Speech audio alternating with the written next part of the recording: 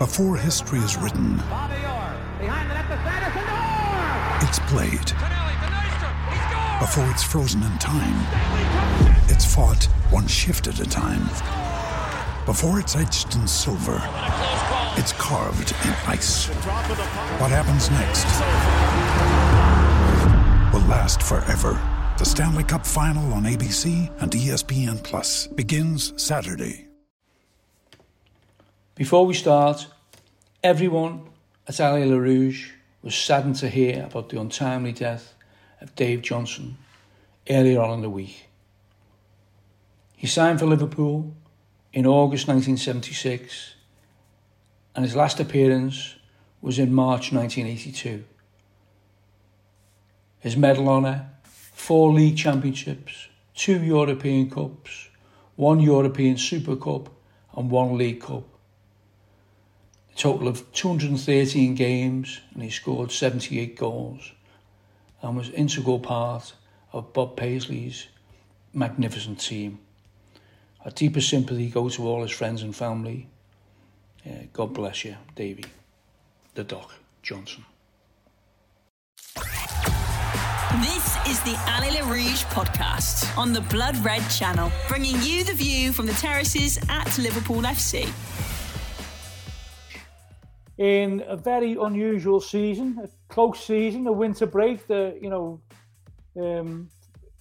Jurgen Klopp's been asking for a while, but not under these circumstances, don't suppose. But I'm joined today by John Nicholson, regular guest, Simon Hughes from The Athletic, and Stephen Monaghan. Well, it's been, Man United went up for sale this week, Simon, and also there was a couple of high-profile staff left the club. I mean, what's going on? I mean, a lot of people are on Twitter saying, with these people leaving, Liverpool must have a buyer lined up. And is it as simple as that, or is it more complicated? Well, I must confess, I've actually been off work this week, so you probably should have phoned James Pearce. He was on last week. Yeah.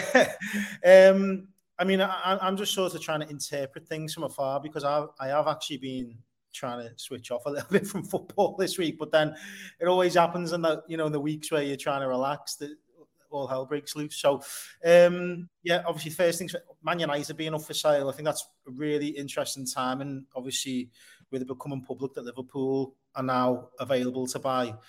I saw the story in the Times earlier on today, claims that it's going to sort of make Liverpool, the challenge of selling Liverpool, that bit harder with Man United available. Man United are valued twice as big as Liverpool, which is a huge sum of money. I mean, £8 billion. It's absolutely incredible. I mean, 3 or 4 billion is incredible, obviously, but I just can't get my head around that. I think what Liverpool have as an advantage is that the stadium's pretty sort of modernised now, whereas I think anybody buying Man United would have to think about that with Old Trafford. I think they're buying a dump, aren't they? Basically? Yeah, a fair amount of work needs to happen there to bring it up to date. So you're not just incurring the cost of the purchase, and then obviously there's the issue with the team. But I think what the Glazers have proven, obviously, over a long period of time, is that a team doesn't need to be successful to generate a lot of cash, which allows the cycle of money to keep going. So. I mean, I suspect, going back to the Liverpool sale a few weeks ago, when that story was broken, I've spoken to a lot of people in the weeks afterwards, and the theme coming back is that it's more likely to be American investment or full takeover rather than other parts in the Middle East. I'm sure you've spoken about this in the past in the pod, but there's all sorts of reasons why the Middle East just doesn't quite stack up at the moment, unless somebody comes, from a position of total, sort of obscurity to try and buy it. You've got Saudi Arabia already bought Newcastle. You'd have to be a brave man, I think, in Saudi Arabia to go up against the governments. You've got Abu Dhabi with City. You've got Qatar with PSG. They'd have to sell a stake there. Bahrain, I don't think, has the capital to do it. And so it just leaves Dubai, which is a conversation Liverpool fans were having 15 years ago, wasn't it, with DIC? Yeah. And from what I hear, there's not the appetite there as well. So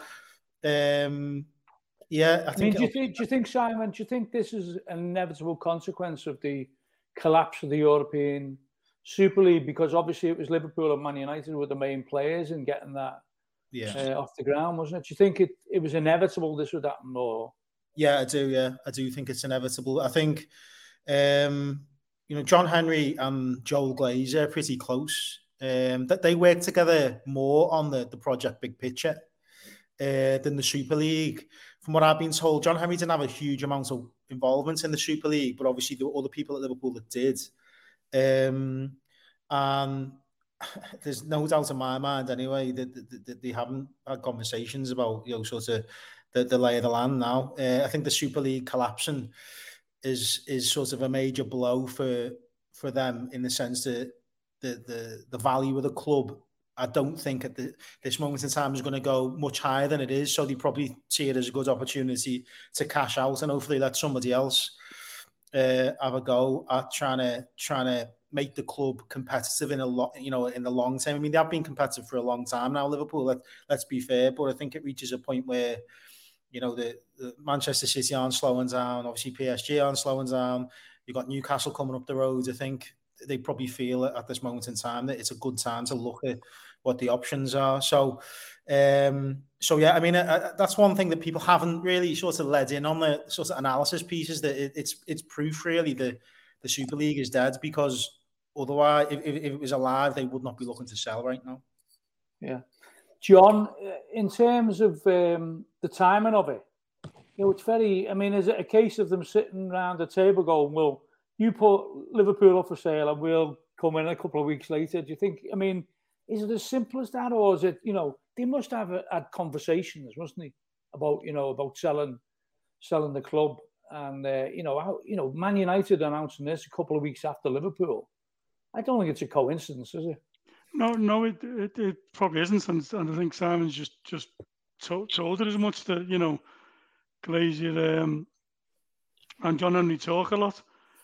I think another factor is the FFP, really, because I think John Henry always thought that the FFP would be a set of rules that people would follow, and hence Liverpool could compete on a level playing field, if you like, against some of the other clubs. But it hasn't been the case. Man City's proven that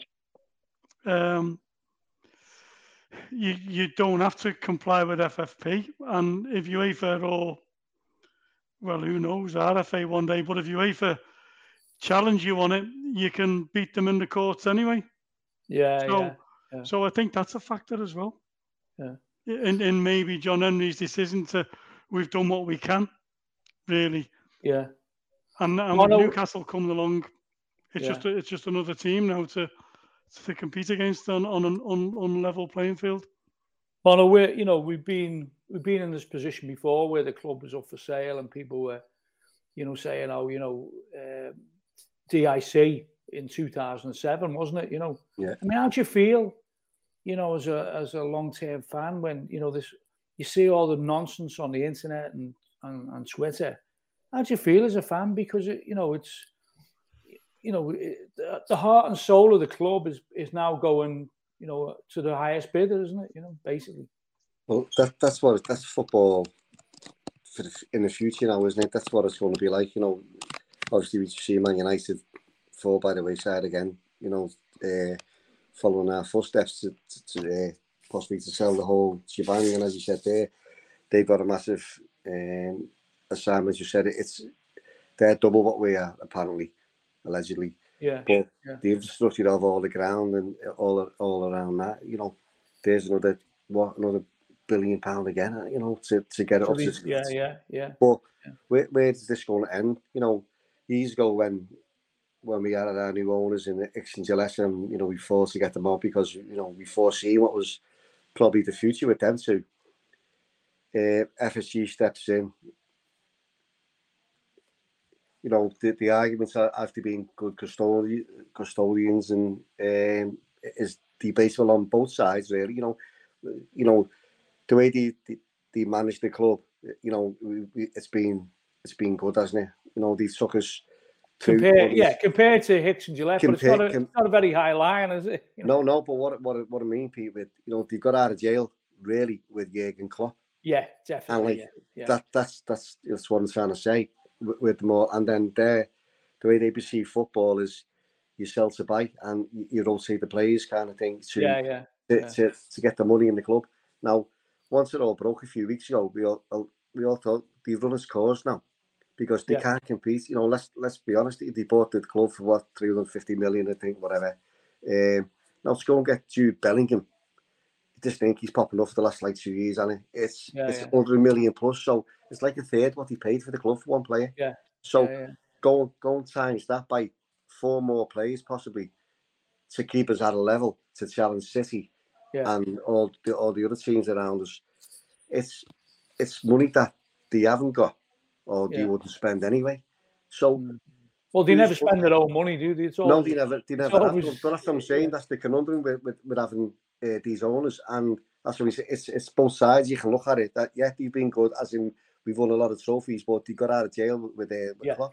But if they never had Klopp, without Klopp, it would have been. Without Klopp, it wouldn't have happened. And we all know the net spend on since Klopp's been here. But I think that's gone now because the players have aged. There's no sell-on clauses for it. If you would have sold Salah, which we all didn't want to happen, but we all didn't want to pay £500,000 as well. Because we all have a bit of morals about us. But is this the way football's going now? It's a worrying time again. We mentioned the Super League before. Yeah. I don't think that's dead in the water again, you know what I mean? But because if, look what's happened to Newcastle now. What if a country like that comes to Liverpool and Man United? And it's the battle of the top 4 then, isn't it? Throw Newcastle in that then. And who else is going to come in for teams like that? But if we got a new American owners, I think it's the same as the same, more or less. So, but why would someone come in and pay £4 billion allegedly, and go on the model what FSG has done? It wouldn't work, would it? Allez les Rouges on the Blood Red Channel. Another day is here, and you're ready for it. What to wear? Check. Breakfast, lunch, and dinner? Check. Planning for what's next and how to save for it? That's where Bank of America can help. For your financial to-dos, Bank of America has experts ready to help get you closer to your goals. Get started at one of our local financial centers or 24/7 in our mobile banking app. Find a location near you at bankofamerica.com/talktous. What would you like the power to do? Mobile banking requires downloading the app and is only available for select devices. Message and data rates may apply. Bank of America NA, member FDIC. Well, it's open to debate. People, these basically the hedge funds, aren't they? And they see it as an investment which will grow, and that's exactly what's happened to FSG, isn't it? They were able to buy for 300 million, and it's worth at least 10 times, maybe more than that. Yeah. So it's time for them to go and they'd be thinking it's time to get out of it. Let's go make our Zola, because how can we keep throwing? Well, they'd have to start throwing a lot of money into the club to keep up with cities. So they know that they're businessmen. They know we can't keep up with City no more. We've done our course. And let's get out of here. Let's leave town. Simon, there was a couple of high-profile people left this week. It was sporting director Julian Ward, and also head of data Ian Graham. Ian Graham, wasn't it? Yeah, Ian Graham. So, was that significant, do you think? Or do you think that's, a lot of people are speculating now, if they've gone, there must be new owners in the pipeline, and they didn't want to work for them or whatever, or is it more complicated than that, do you think? I think it is more complicated, yeah. I don't think it's necessarily related directly to new owners. I think big person at Liverpool's over the last sort of 10 years really has been Mike Gordon. I'm sure you're obviously familiar with him. Based in Boston. He essentially runs the club from Boston day to day. Had a relationship with Michael Edwards. He basically hung his hat on Michael Edwards before Julian Ward. Yeah. When Michael Edwards was basically, a computer guy, a number cruncher. And you know, Mike Gordon, he spoke the language that Mike Gordon understood. Since then, obviously, Mike Gordon was key to getting Klopp in. You know, his relationship with Klopp's really strong. After 6-7 years working together, Michael Edwards decides to leave, which was, you know, a big decision in itself to walk out on Liverpool at that time. Julian Ward since replaced him, but since then, Mike Gordon's gradually stepping away, you know, with his responsibilities, and I believe that he's now central to the sale of the club, and the sort of the day-to-day running is now led by Billy Hogan. So, you think it is then? It's a sale, not an appeal for investment. Yeah, I mean, my interpretation again of it, just having a few texts going backwards and forwards with people today. Mentioned James before. I think he's going to write this. So, you know, he thinks that it's central to Mike Gordon, the fact that he sort of was the mediator between the two. I mean, I know everybody loves Jurgen Klopp, but he's not easy to work for. Very demanding. It's not for everybody, as has been proven, I would say, by the search for a new club doctor, which is still ongoing. I mean, when I say ongoing, I don't know whether anybody in the last week or the last couple of weeks, because I've been away with work as well, whether that's changed, whether you managed to get somebody in the serving gardening leave. But if, you know, it hasn't been a straightforward process, put it that way, and Klopp is a very demanding person to work for, and it's not for everybody. Yeah, sure he is, So, yeah, I mean, I think that there's a touch of that here as well. I mean, to walk out on Liverpool barely 6 months into the job, pretty drastic decision that, I would say. And, you know, I mean, to something he might be thinking, well, he might have an in. He might. I'd imagine Julian Ward would have a good working relationship with Mike Gordon. Mike Gordon's probably briefed him on what is going on. You know, from what I understand, there has been, you know, an offer on Liverpool, which is what has prompted, you know, all this, you know, what has happened since. So maybe Julian Ward might think, well, it's best to go now before and push, sort of thing. And, you know, he can say, well, I've got Salah to sign a new contract. I got, you know, got Darwin Núñez through the door and 1 or 2 other contracts sorted out. So it was a big decision to make that, because he's been at the club for a long time. I think 2013, 14, something like that. He came to Liverpool as like sort of as a European scout, I think he was initially. Yeah, he was, worked his way up. So to leave the club in these circumstances, pretty surprising, really. So I think it's going to be interesting to see Liverpool go for. I suspect it'll be somebody led by Klopp, you know, if he's going to hang around, because ultimately, you know, he's got control of everything now, Jurgen Klopp, really. You know, he's, you know, as I said, you have to have a certain personality to work with him. Yeah. So I think we'll find that somebody who Jurgen Klopp is familiar with, I wouldn't be surprised. He's got complete control, as the song goes. John, is these departures pretty worrying, or you just think, you know, if they're leaving and Klopp's in control, Klopp will get the people he wants? The whole thing with the possible sale and the departures is potentially worrying, yeah. You know, I think we said on the last podcast, you got to be careful what you wish for. Yeah. You know, we were almost taken out once with Ix and Gillette. The Glazers done to Man United what Ix and Gillette would have done to us. Only Man United could sustain it because they were successful at the time, and they had a big stadium.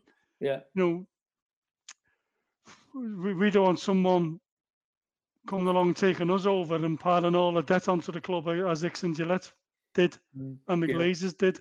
You know, and there's nothing to say that won't happen. So yeah, it is worrying, really.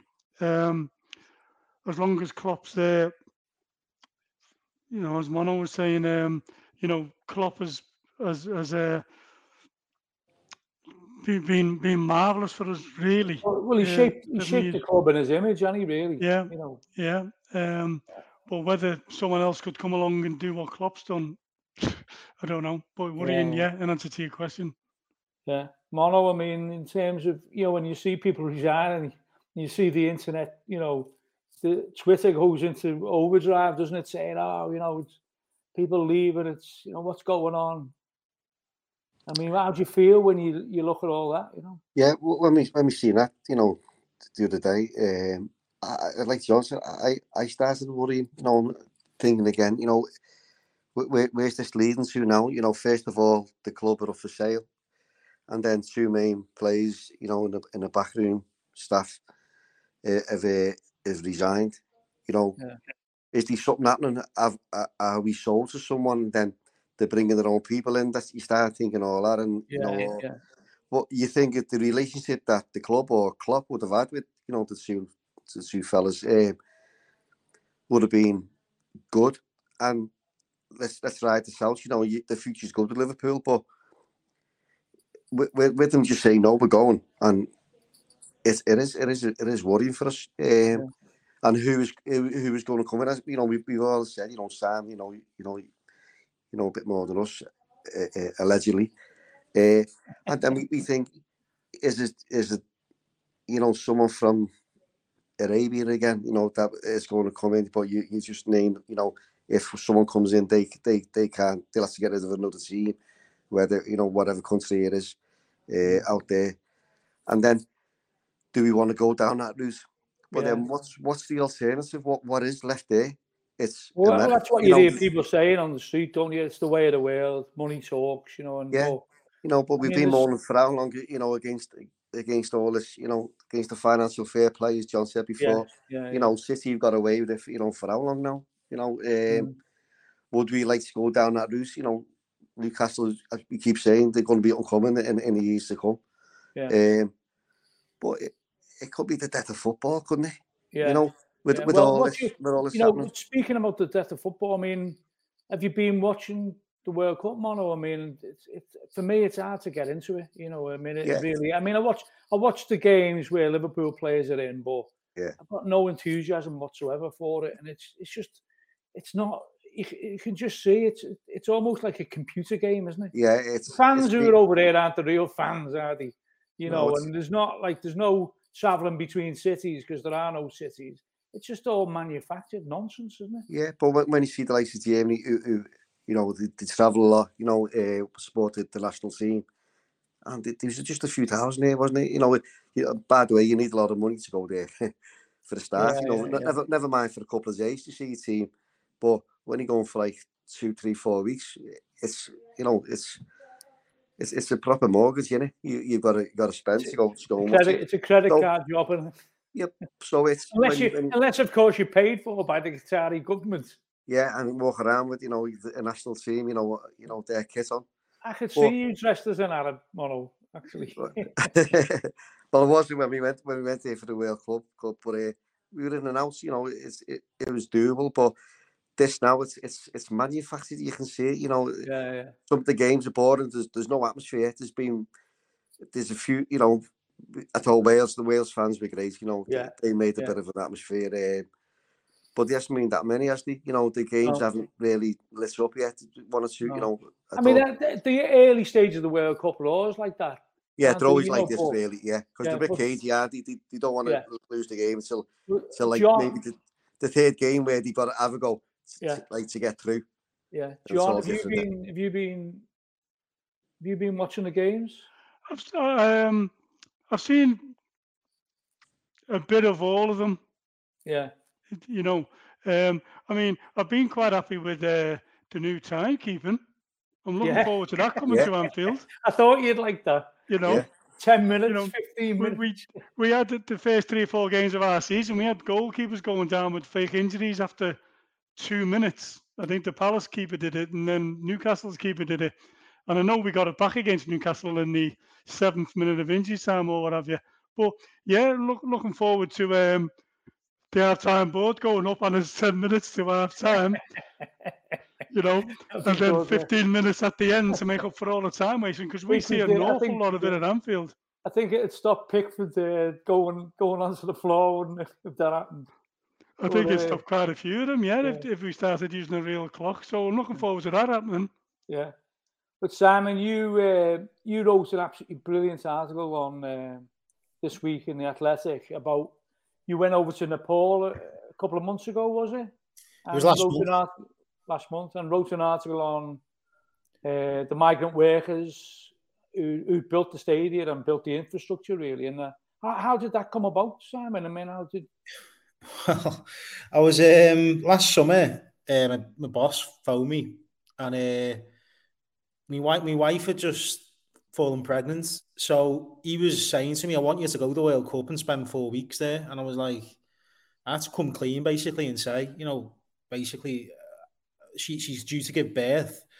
She's due to give birth in a couple of weeks' time, basically. So I didn't want to be at the World Cup while this was going on, naturally. So we spoke a little bit about all the possibilities and stuff that I could work on ahead of the World Cup. And his idea was go to Nepal and speak to the workers who've obviously spent 20 years essentially building Qatar to this point. So yeah, that was how it came about, really. So I spent like 8 days there traveling around the country with a guy who essentially worked as a fixer, but he was a journalist, and he's written a lot about human rights. So that was really helpful because he knew exactly what I was looking for and was able to put me in the direction of the right people. And I met lots of people on the trip, and it was an incredible trip. Nepal's a beautiful country. I absolutely loved it there, but every interview was pretty harrowing, really. Everybody who spoke to had lost something, whether it be money, health, loved ones. It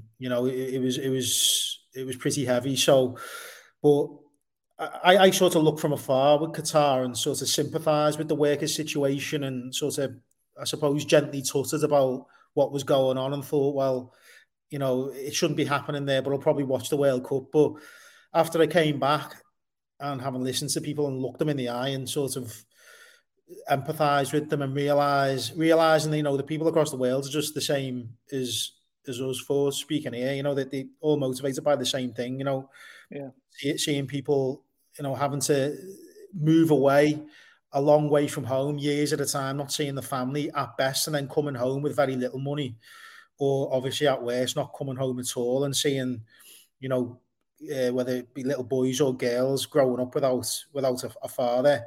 Like, I've got to be honest, like, I just think, I haven't watched any of the World Cup for that reason. I just think, it'd be, I think I said to you the other day on text, that it would be a betrayal of what I've been told, really, because as far as I'm concerned, this World Cup shouldn't be happening in this country. Absolutely no problem with the World Cup happening in Qatar. But two bottom lines for me: pay people the right amount of money, because these workers haven't been paid well. That's the other thing, that a big sort of misunderstanding about Qatar and opportunities around work. That it gets said, well, the migrant workers actually getting paid better than they would be in their home country. That's not strictly true. They go to Qatar in lots of debt, and get paid pretty much what they'd be paid in their home country for the equivalent job, but they go because Qatar offers the opportunity of consistent pay. Essentially, that's why they go, monthly pay at best. So I just felt as though,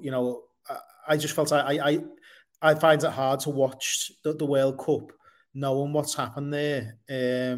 I just think, I don't think it's, I think Qatar should have the World Cup, providing they pay people well and they treat people with respect, and sort of, a lot's been said about sort of, over the last couple of days, well, the West haven't done this over a long period of time, but this doesn't help anybody's conversation. There's no accountability for anything. We'll just go around in circles, about how do we advance the world, I don't think a certain part of the world just gets a 300-year pass because, parts of this world. That I must say, I sent a load of questions over to Qatar. They were quite cooperative ahead of the release of the piece. Yeah. That was sort of the prevailing mood. What about in England where there's certain things happen? Well, believe it or not, mate, I actually agree. I think it's terrible what happens in England, around employment laws and migrant workers and people who come here for asylum.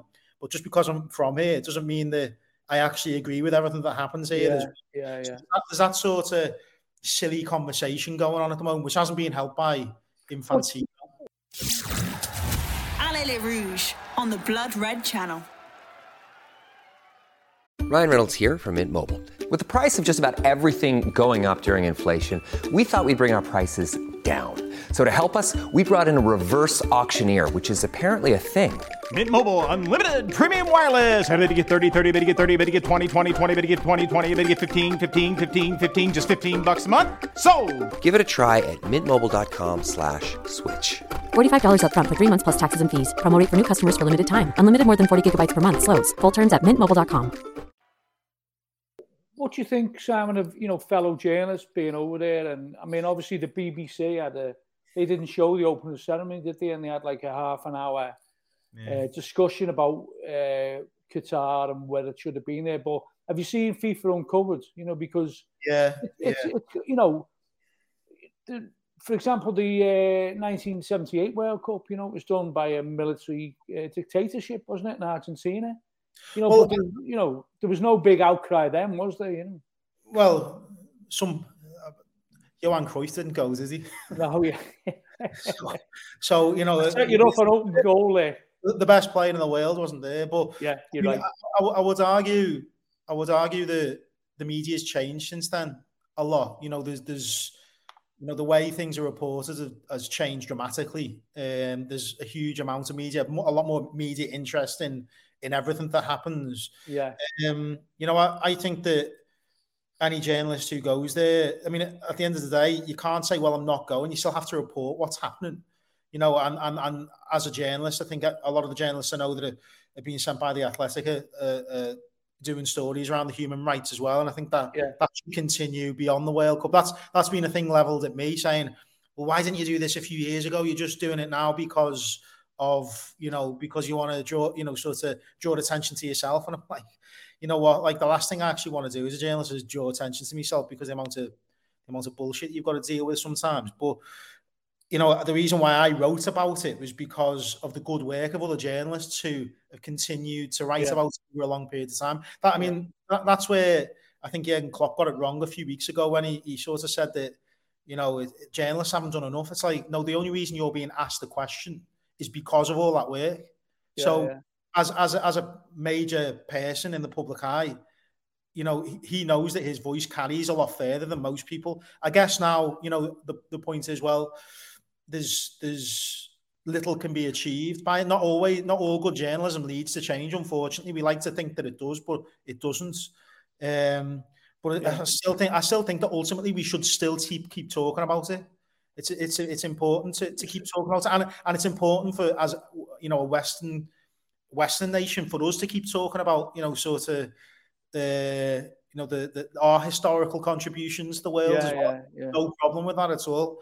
But to just say, well, no, like Infantino the other day was an absolute disgrace as far as I'm concerned. Out with that statement, it's just like you're just playing to a gallery now who basically are the reason why you were still in power. And I just think that his words were absolutely appalling. I think it just gives a free pass to anybody who sort of wants to host a World Cup and treat people whichever way they want to treat.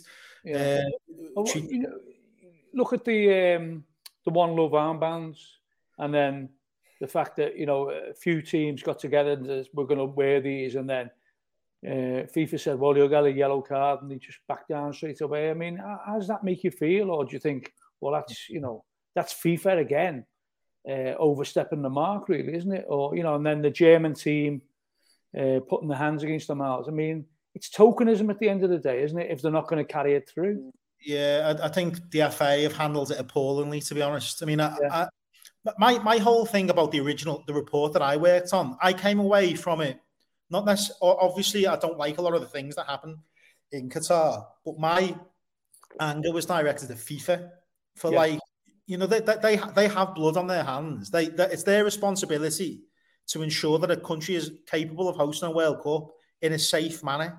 And that includes building the stadiums and then when people are there as well. So you can't just pass it off to the tournament organizer. They have the right, they have the responsibility to ensure that everybody who goes there should have a safe working environment. Yeah. But the FA, in this instance, the FA knew the rules beforehand.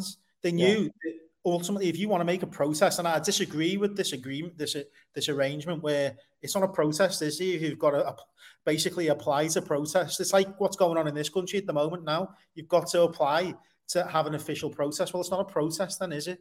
Now, the FA made promises to the LGBT community that they were able to do this, and they didn't. It seems to me it was just like a casual promise now. That they said, oh, yeah, we can do this. We're the FA. It's like, well, actually, when, push came to shove, they shat the pants, basically, didn't they? And just went, yes, FIFA, we'll do whatever you want, FIFA. Now, I actually think the Germans, the German, I know they lost, so that they lost to Japan, so the gesture that they made has probably been lost somewhere, the power of that. I actually think doing something like that was really good. Like the players have obviously spoken about it internally and agreed to do it sort of almost spontaneously in reaction. I think that's a much more powerful thing than just having, the FA orchestrate this like token armbands. It's just, it's not really a protest if you've got to organise, or have officials organise it, I would say. I think the players, all players, for me, you're hearing a lot of players saying, well, we're not politicians, we're here because we have to be here. But they still have a voice, that they're quick enough to recognise the power of their brands when they're signing deals for, watches or trainers. So they know that their voice carries. So if they feel, all I'm saying is if they feel really strongly about it, if they do genuinely feel strongly about it, speak about it. What's the problem? Like Johan Cruyff did in exactly. Like if 78 now. Is any player refused to go? Has any player refused to go? I don't know if there are. No one has. They all, the same thing. Well, it's not my choice to be here. It's like, well, if you do feel really strongly about it, I'd respect you far more. I mean, had Harry Kane or somebody else in the England squad railed against it, it would have been one of the most powerful things ever. So, in sport, I would say one of the most sort of outstanding thing in England's international has ever done, really. But instead, they've just all sort of towed the line, and I just think, it makes me question whether they are really serious about any issues they sometimes speak about when it's comfortable in front of club media and they're asking nice questions. Yeah, John, do you think this is just overshadowing the whole tournament? I think it's going to get worse, isn't it? Because the Neuer was saying that that was just the first thing. Obviously they've had a lot of criticism in Germany for doing it because they got beat. If they'd have drawn or won, I don't think they would have had that criticism. But other people are going to make gestures, aren't they? I'm sure they are. I don't know. I'm not so sure if the other people will make gestures. I know the Danish have threatened to do something, but I don't expect the RFA for 1 minute will stand up because, Simon mentioned that FIFA's got responsibility for safety for the workers, and they have, and safety where they're putting on a competition. But UEFA's just put competition on in Paris. Yeah. 3 months and ago. We all knew that wasn't there, safe. And they'll argue, well, we haven't issued our report yet, but what's the report going to say? I don't think they're going to admit any responsibility, are they? And RFA will never challenge them because RFA won a tournament off UEFA, and so RFA won't step out of line. They might argue, well, Germany can do that because Germany's had tournaments. They're not going to get one in the near future. But that's what it's all about. So I don't know whether protests will get any worse. Maybe from the Germans it might, but from many of the others, will it? No, I don't think so. It's not going to happen. No, is this like just a cloud over the tournament, or can you enjoy the matches without thinking about any of this? Well, the ones I've been watching, every time they come on, all the pundits, they're all talking about it all the time, aren't they? Yeah. So they're not letting it go. It's not as if they're whitewashing it. They're talking about it. Did you see the advert for Saudi Arabia in half time the other night? Yeah. I just go, it's one of them, isn't it? Well, destination. But then you're hearing, Messi's aligned with them, and then Argentina are going to go for the World Cup in the future. So that is absolutely bizarre. Isn't it? So where's his thing? And I was been thinking about what John's saying there. About FIFA with UEFA, we've got our own thing going on with them. Yeah. which is going to be interesting to see the report when it comes out the end of this month, hopefully. But I don't really hold my breath with it all, because FIFA have got away with it up to now. Yeah, there's a lot of noise against them, but that was outrageous. You know what the president said last week at the start of it all. It was absolutely pathetic. You know, and it's like, it's my ball. I'm going to do what I want.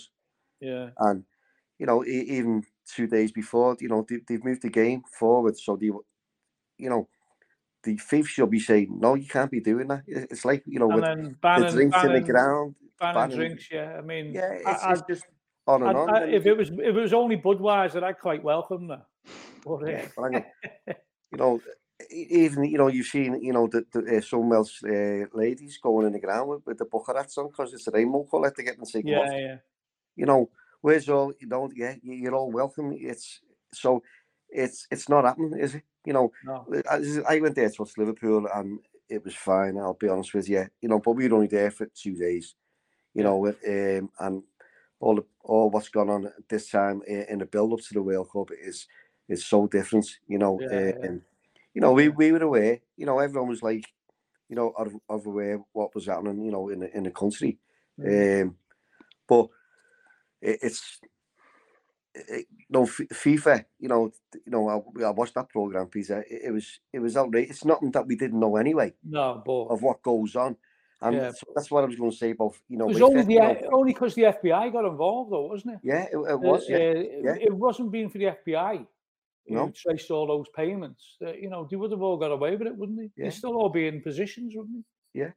And it's, you know, but they still make more or less the same decisions. Yeah. You know, it's unbelievable. And that's why I was going to mention UEFA, because it'll come back to all that, you know, again, you know, you know, where's it going to stop? Where's it going to end? Where's all, you know, they say it's the football world. It's not the football world at all, you know, because they're not listening to the football world. It's like what Simon's been on, and, you know, and why didn't, you know, we talk about due diligence when we get owners. You know, where was their due diligence, you know, in Qatar all them years ago, 12 years ago, when, you know, they said, you know, we've done it. They're going to do, you know, they're going to move on as a country, but that's their laws and their rules, you know. And Simon, do you think, you know, Qatar wants the World Cup, so they wanted to open up to, you know, wanted to open the country up to tourism and that type of thing, but do you think it's been a bit of a PR disaster for them at the end of the day? I wonder whether in years to come they'll come to that conclusion. To be honest, I mean, you look at, suppose Abu Dhabi, you know, various other parts of the Middle East that are invested in football. They've had heat, but not this heat. You know, I mean, the big thing is that where FIFA just fall totally flat in their arguments is when, you know, they talk about football and providing opportunities for countries to develop through football. Well, Qatar's already said, you know, that it's basically going to dismantle the stadiums and send them to other parts of the world. So this tournament's not going to benefit Qatar as a football nation at all. They've got 14 football teams, haven't they?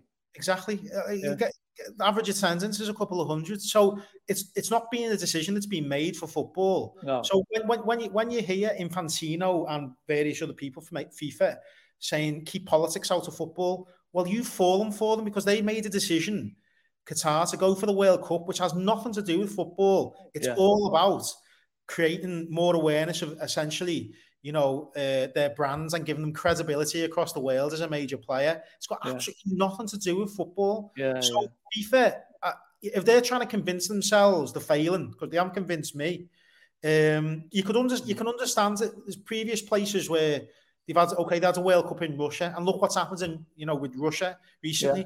But you can almost make an argument that Russia is a football country, isn't it? It's got, it does have a passion for football. There is an argument to say that it could have led potentially to some sort of football development in that country. Hey ho, 4 years later, Russia are banned from the World Cup. So these big ideas that FIFA have about changing the world through football. There's the humility in this. It's like football. I think football can only change things when it's organic, really, not when it's organised, and particularly when it's not based around money. And even being honest, I just think it's a total lie. It's all down to money. you know, in a few years' time, these stadiums in Qatar that, you know, thousands of people have died working on will be white elephants if they haven't moved elsewhere anyway. So not much has changed since the Roman Empire, has it really, if you think about it? Well, that would be Qatar's argument, I guess. Yeah, it would be, yeah. Allez Les Rouges on the Blood Red Channel. When you need mealtime inspiration, it's worth shopping Kroger, where you'll find over 30,000 mouth-watering choices that excite your inner foodie. And no matter what tasty choice you make, you'll enjoy our everyday low prices, plus extra ways to save, like digital coupons worth over $600 each week. You can also save up to $1 off per gallon at the pump with fuel points. More savings and more inspiring flavors make shopping Kroger worth it every time. Kroger, fresh for everyone. Fuel restrictions apply.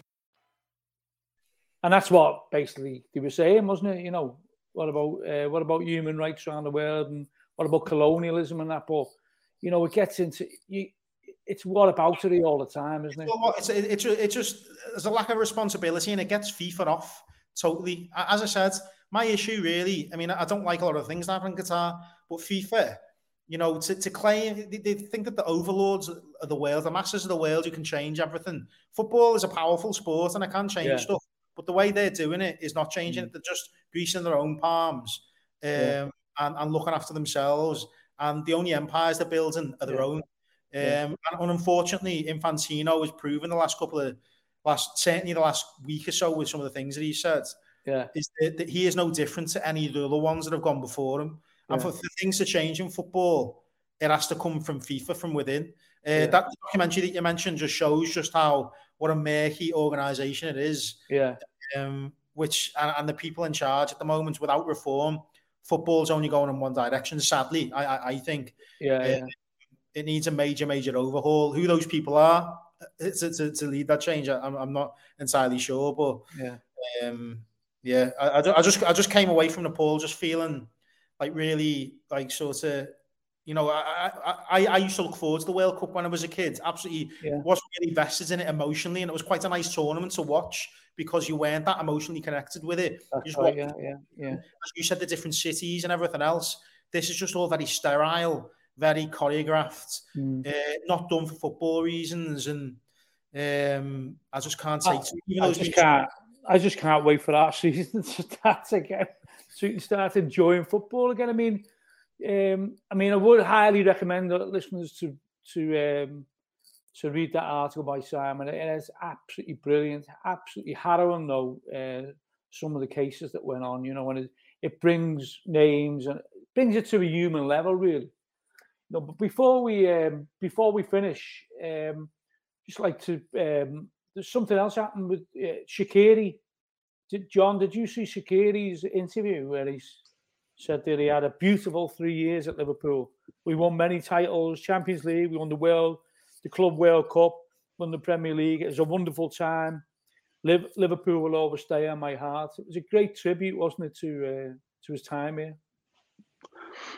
I haven't actually seen the interview, Peter, but you know, I think most players end up saying something very similar. Like so there is something about the football club that you know, players do take love to the heart, and absorb, you know, and you know, whether it's players who've gone like Shaqiri or even like some of the newer players now. I mean, Nunes seems to be going that way. You know,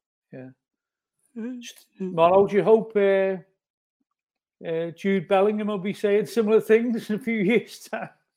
I mean, that performance, that's one of the few games I watched. I mean, I watched the Wales game and I watched the Uruguay game. I mean, I watched Wales because their World Cup song is one of the greatest things I've ever heard. You know, it's absolutely brilliant, isn't it? But I watched the England game to have a look at, you know, Jude Bellingham, really, you know. As I said, Pete, before, you know, everyone's been raving about it for the last couple of years, 18 months or so, and social media is awash with Jude Bellingham this, Jude Bellingham that, and we said before on it, you know, hey, if Jude comes, you know, we'd welcome him, you know, but it's the amount we've of got money. we've got a good song for him, haven't we? Well, it's the amount of money. We go back to what we said about FSG. They're not going to pay that. No. They're not going to pay that. Their own money, are they? So we got no one to go and sell now. Really, let's go and sell one of our best players again. Like as in salary, but he's just had a contract. He's not going to go. So we're trying to build a team. Dismantle it now. So it's a different. We'll go back to the jumping the gun here a bit again. But I think it's, as you said before, FSG, I think they've run the course, haven't they? With the buying and selling of players. So if someone comes in to go and buys them like at that price, I just don't how they're going to do it. You know what I mean? If that's why, whether they sell the whole club or they just get investments.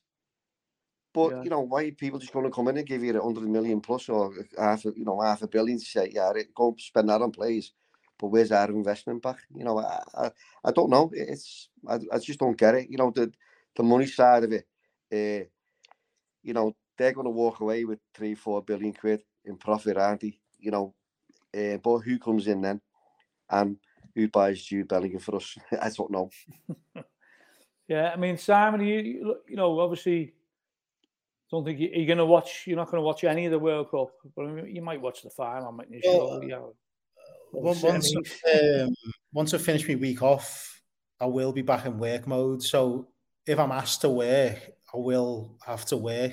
But hopefully, it'll give the opportunity to follow up on a couple of things that I learned in Nepal and just, I suppose, report on it from afar. But I've just got no appetite for the actual football. I've got to be honest.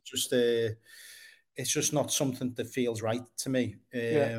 But it's, as I say, it's a shame because I think obviously there's been 1 or 2 shocks already, hasn't there? And games, quite a few 0-0s as well. But shocks happen. Shocks happen when you're playing behind closed doors, as we know years ago. And these are, you can just tell by the crowds are like, it's a rented crowd, isn't it? Basically, that's what it is, isn't it? Yeah. Simon, I admire your stance on it, mate. Because it really must have got you going to Nepal.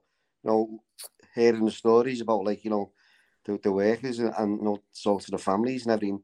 You're a football fella. We all know you. You love our team and you love football. And for you to have a stance like that, it must have really got you, I think.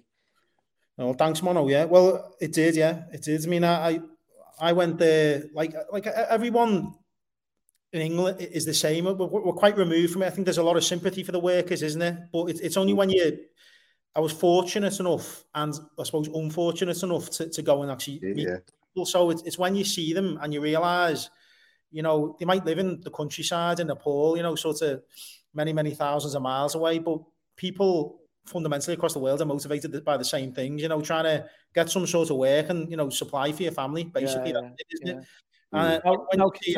Qatar said they said there was only a handful of workers died, but Well, I met 3. They said 3 is the official figure, and I met 3 who had sadly passed away in Qatar. So I must have met all the ones who died, which the families, the families, So I mean, as I said, I met lots of different people from sort of different strands of.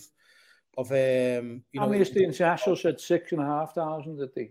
Yeah. Well, the thing is, a lot of people come home with serious illness as well because of the conditions they've been subjected to over a long period of time. I met a guy who went to Nepal in 2002. He went to Qatar in 2002 before Qatar had won the right to host the World Cup, and his sort of thing was that a lot of the work that he'd done had helped set Qatar up to a point where they could almost convince people in FIFA and say, look, this is what we've done, already in the country. We've built this infrastructure out of nothing. He worked there for 7 years and had to return home with illness. And it was only when he got home that he found out that he had kidney failure. And he's still alive now, but he's got to have dialysis treatments twice a week. He didn't look well. I mean, is that through working in the heat, is it? In the heat, just working in 50-degree heating in boiler suits, essentially, working in a ditch with very little oxygen, and not being given much water. I mean, it's inhumane, some of the treatment that certainly 10, 15 years ago that the workers were being subjected to. More recently, there have been reforms that have improved some things, and there's allegedly been a ban on work throughout the summer. But unfortunately, I was told that, that there were people who still were made to work in the summer heat when the temperature can get to like 52, 55 degrees, which is just insane. It's this constant life of like sort of living in your camp, your bunk beds, getting on a bus and getting to the building site, going back home, doing the same, going back to the camp, just repeat on repeat on repeat with very little time off. I mean, it's appalling, really, and it really opened my eyes. I mean, I knew that all this happens, but it's just when you see people and the devastation of the loss on families, it's probably not reported enough. That just the basics of like, of losing your husband and not having somebody around to look after your kids. It was just like that sort of thing. I think it's very easy to sort of present people as statistics, really, isn't it? Yeah. What do you think when you see the slogan like "football is life"? Then I think it's bullshit. Total bullshit. Yeah, it's just total bullshit. I mean, I think everything that FIFA try and promote now, like for me, is lost. Without reform, this will just carry on. As I said, I think Infantino thinks of himself as one of the most powerful people in the world. I think the people that run FIFA have huge influence over politicians and massive businessmen, massively influential people, as we've seen. I do think that. I mean, one thing I'd like to do more of after this World Cup is look more at FIFA and try and really figure out what's going on there. There's a lot of people who do it really successfully, but as we've discussed already, Liverpool fans have been on the rough end of treatment from UEFA. And it's all part of the same tree, really, just a slightly different branch. I think until there's major reform where people are actually thinking about people first rather than money, this is just going to carry on. Thanks a lot, Simon. That's absolutely very powerful stuff. And Allez Le Rouge, we're usually talking about football, but I think we have to talk about this. It's very important. And we'll be back in a couple of weeks' time. Thanks to John Nicholson, Simon Hughes, and Stephen Monaghan. And at the end of the day, it's the greatest game in the world, isn't it? And it's just exploited for the wrong reasons in some quarters. But I think everyone, genuine football fans, have all got something thinking, this isn't quite right, what's going on here. This isn't quite right. And I can't wait for the Premier League to start again. And then the first match is against City, innit, Mono?